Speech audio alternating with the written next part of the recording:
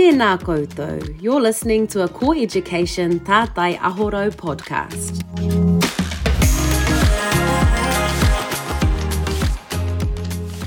Kia ora, Hannah. Thank you for agreeing to come along to be interviewed for our Core Education Tātai Ahorau podcast. It's really great to have you with me today to be able to talk about some really big kaupapa kōrero actually. Welcome to you and thank you for joining us.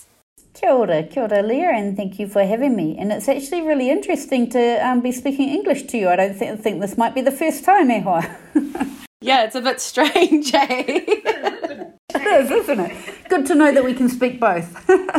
That's right. We're talented in many areas and those also in two languages. My favourite language obviously is Te Reo Māori, and it's a little bit out of my comfort zone actually to be doing interviews at all in English. So Karawhiu e hoa. Kia kaha taua. Awesome. Okay, so our focus for our podcast is Te Tiriti o Waitangi, and you are a member on the Waitangi Tribunal. So who better to have on board with us today speaking to this kaupapa? How has your first year been with the Waitangi Tribunal, and what are some of the new learnings that you've had? Look, it's been an incredible year. I must be the newest newbie on the tribunal. So it's certainly been a year full of learning. Even though I've been on there for a year, I've been on one kaupapa, and that's the justice inquiry. And so it's literally going into my first dive into the mahi of the tribunal has been this huge dive into the world of justice. And it is incredibly broad in terms of the scope. It's talking about the time before we get to courts, it's the world of the courts, and then it's also the correction side. So the whole journey of justice, and not even just criminal justice, it's environmental, it's everything, civil, it covers everything. So it's been a huge learning curve for me. It's actually a whole different world. The tribunal at the moment runs pretty much like a court, and of course you'll be pleased to know, spend a hell of a lot of time in courts. And so even the protocols and the way people engage is huge. But probably the biggest learning has come from being on that side of the table and listening to the claimants bring their kaupapa and their take, and to feel, can't help but have an impact on you in terms of your emotions, the experiences that they've had, the really negative, the trauma that they've had over years and sometimes generations, as we know with our people in terms of the relationship with justice. And when you hear those stories, it really is, it's moving, but it's also compelling and invigorating too in terms of your intent to want to do something about it. So huge learning. I'm hugely humbled to be in a situation where I am there with incredible experts alongside me who are helping guide me in terms of the role of the Te Taraipūnera. I don't think we could have anyone better on there. I guess just carrying these really heavy kaupapa, and with all of your experience, I know that you're bringing some real big pukenga to that role and you're holding that space. Mō tō tātou iwi. So thank you for sharing that. My next question is about Te Tiriti o Waitangi.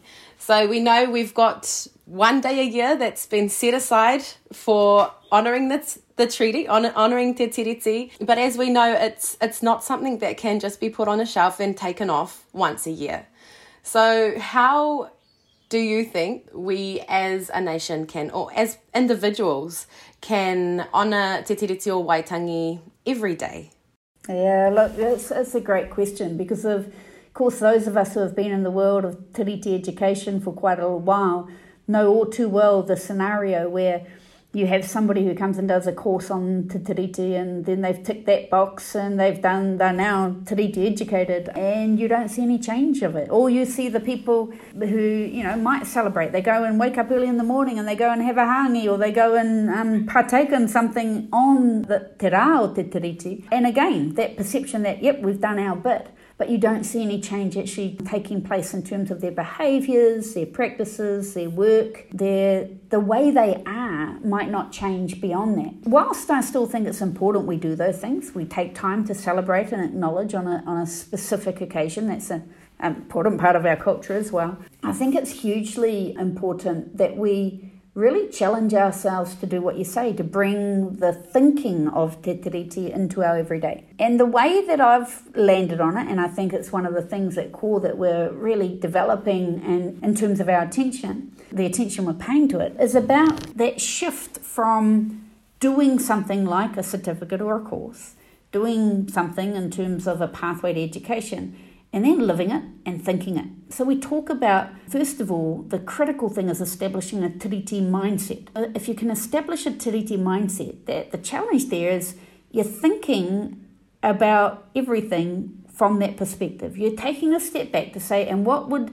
this look like from a tiriti perspective? It's not just saying, hey, we need to learn these principles and apply these principles across things. It's actually thinking, well, let us first of all, understand what the tiriti says, what the intent is. Let's look at issues of rights and equity.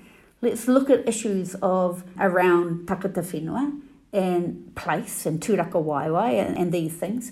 And let's frame what we're doing and what we're thinking within that context.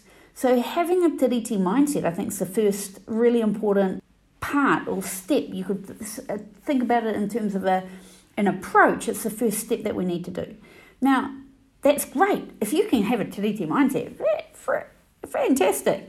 But if it only sits in your mind, if it only sits in your thoughts, and nothing then transpires in terms of what you do, then it's a good thought to have, but it's not going to be enough. So the next step is actually how you then take your planning, your thinking, your designing of things and apply a tiriti lens. So that would be tiriti by design.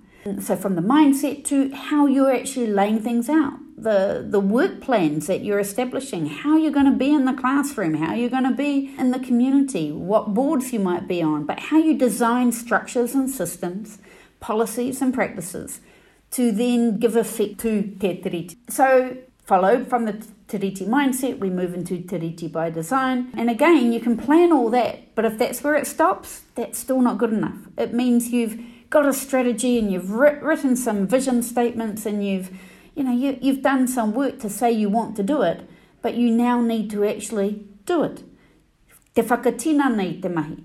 And that is around what it looks like in action. So that's taking the thinking, it's taking the design process, and then it's doing something, holding yourself accountable, actually shifting practice and behaviour to reflect what that means. And if you did that, if we were going through this thought process, which might take a little while if it's not what we've been doing, it might take a little while to become ingrained in part of our psyche.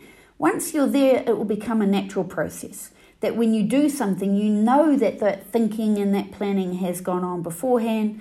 So even if it doesn't hit the mark and you've got to refresh, you're still doing it intentionally, deliberately, and with an understanding of the connection to the whakapapa of the thinking at the beginning. Kia ora. Thank you so much for sharing those words and those thoughts, Hannah. That actually brings me into our next kaupapa, because you spoke about te tiriti mindset in practice. We could have a magic wand and wave it and go, okay, we've all got a te tiriti mindset and we are all going to set that into practice. Then that would almost be the magic that we would need to solve so many problems, right? Mm-hmm. But it doesn't work like that. You have to do the mahi. You have to educate yourself. You have to gain an understanding of te tiriti o Waitangi and how it has, and the impacts of colonisation on our tamariki in our kura. And we see the rates of tamariki being excluded from school. It's Māori, tamariki Māori are almost double that of tamariki Pākehā who are being stood down in our schools. And you can't help but think, okay, I wonder if in those kura, the systems that are in place are obviously they're not serving our tamariki Māori. And it tells me that perhaps that te tiriti mindset may not be there, or that te tiriti mindset in practice is probably not there either. So I've already established in my kōrero that tamariki Māori being excluded from schools at a higher rate than tamariki Pākehā is obviously a te tiriti issue. So I bring that back to you. How can we fix that? What can we do about that? Well, I absolutely agree with you. It is a tiriti issue, but it's a tiriti issue not just within the school context, it's within the wider context and experience of colonisation. But you hit the point when you said the first thing we need to understand what it's about. We need to understand what the tiriti establishes for us and then what happened, what went wrong, why it wasn't upheld. And the problem is that if you look at the issues, experiences now in our schools, or what has been happening for the last 150 or whatever years, that has a whakapapa too. And if we only look at the issue now, the one you raised about that 50% of all exclusions are Māori, but the Māori account for only 15% of the population. So the over representation in the statistics, we can trace that back. We can trace that practice, the thinking back to experiences of colonisation over time and the way that they have pervaded, the way they have been presented within our education system, education policy. Most of our whānau don't know the relationship between cause and effect. We don't know the exact policies that have led to this. We don't know why Māori are at the lower end of the literacy and numeracy in Aotearoa. In fact, most Māori and most people don't even know that there was a time in our country where Māori were actually 80% of Māori were literate and only a much smaller amount of Pākehā were literate. We don't know this because we haven't actually been able to have access to those narratives, those stories. In fact, what we've been told and what's been imposed upon us is a system and a belief that Māori aren't good, aren't educated, or don't have the ability to be educated at the same level. You know, all the deficit thinking, because it was the intent to create Māori in a position in our society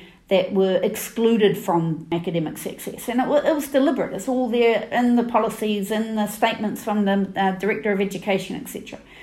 Now, the problem is that in the absence of understanding how we've got to the point we're in now, if our children and our whānau don't know, if our teachers don't know, they're left to think that it's because they're Māori, because they don't have the whakapapa of how we've got there.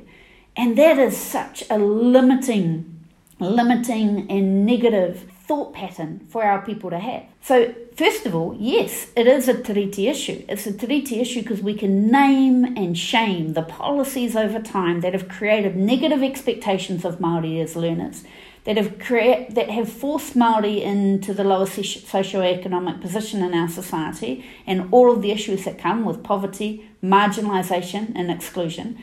And we can also see how those negative expectations then impact today on the bias that plays out in the education of our people, but also in the wider society. Schools are isolated entities in many ways, but the experience of our whānau is very similar whether or not it's in school or walking down the street or going into a shop, or, you know, it's a part of a societal issue. How do we fix it? Can I get that magic wand you were talking about before? How we fix it is going through that process. In anything, if we had to have a health issue, Leah, if we had to have a heart attack, you don't just rock up to the hospital with a heart attack and they don't just deal with the immediate issue without looking at what's caused it. You need to understand what the causes are so that you know what the roko are, what the medicine is or the treatment is required to address the current situation. We in education for a long time have been trying to deal with the heart attack, and we've been ignoring the journey that's got us there.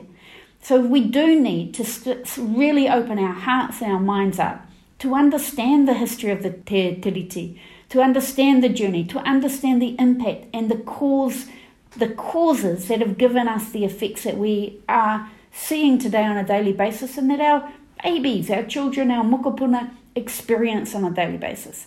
Once we can see that, we've started with that tiriti mindset, but we then need to acknowledge it and then change it. Be brave enough to change those policies, like the policy of streaming, where bias, racial bias and bias comes into play in the decisions that are made every day, but more importantly, the low expectations of people's ability from such an early age. We can look at that and say, hey, we can now trace the whakapapa back of this kaupapa. We now know where it came from. We can see that it was inequitable. We can see that it was intended to create a lower class and a class that did not have access to quality education. And we also can see that also perpetuated in creating negative outcomes for Māori within education in the current situation. So now, let's change that practice. Let's actually work on teacher expectation and relationship. Let's deconstruct the stereotype that influence the way that those relationships are formed and those expectations are formed, but do it deliberately. Because going back to the whakapapa of it, that was deliberate. These things aren't going to change by chance, but we do need to open our minds and our hearts to thinking in a new way and challenging what we think we know. It will lift up the horizon of opportunity for our people in a way that hasn't been the case, especially within education, for a long time. Kia ora. Thank you so much for sharing your whakaaro. And you're right, it can be really overwhelming for people when they go through this journey of conscientisation, when they learn about Te Tiriti o Waitangi and start to become more aware of how they carry themselves in their mahi and how they understand the inner workings of our tamariki, knowing the intergenerational trauma that they suffer with every day, but actually also the strengths that come with it. The strengths of our tamariki, and that should really be the huge focus for us as educators. As you say, it's lifting the horizons for the possibilities of our people. So, Hana, that's you doing that for our people and all of us that are working in this space. So again, I thank you for joining us and for all of the truths that you've shared with us today. Nō reire, mihi nui atu ana ki a koe, mo whakawate i a koe anō i te kaupapa o te rā. Thank you very much, Hana. Kia ora lea, tēnā rau atu koe e hoa. Nō hora mai. Tēnā koutou, you've been listening to a Core Education Tātai Ahorau podcast.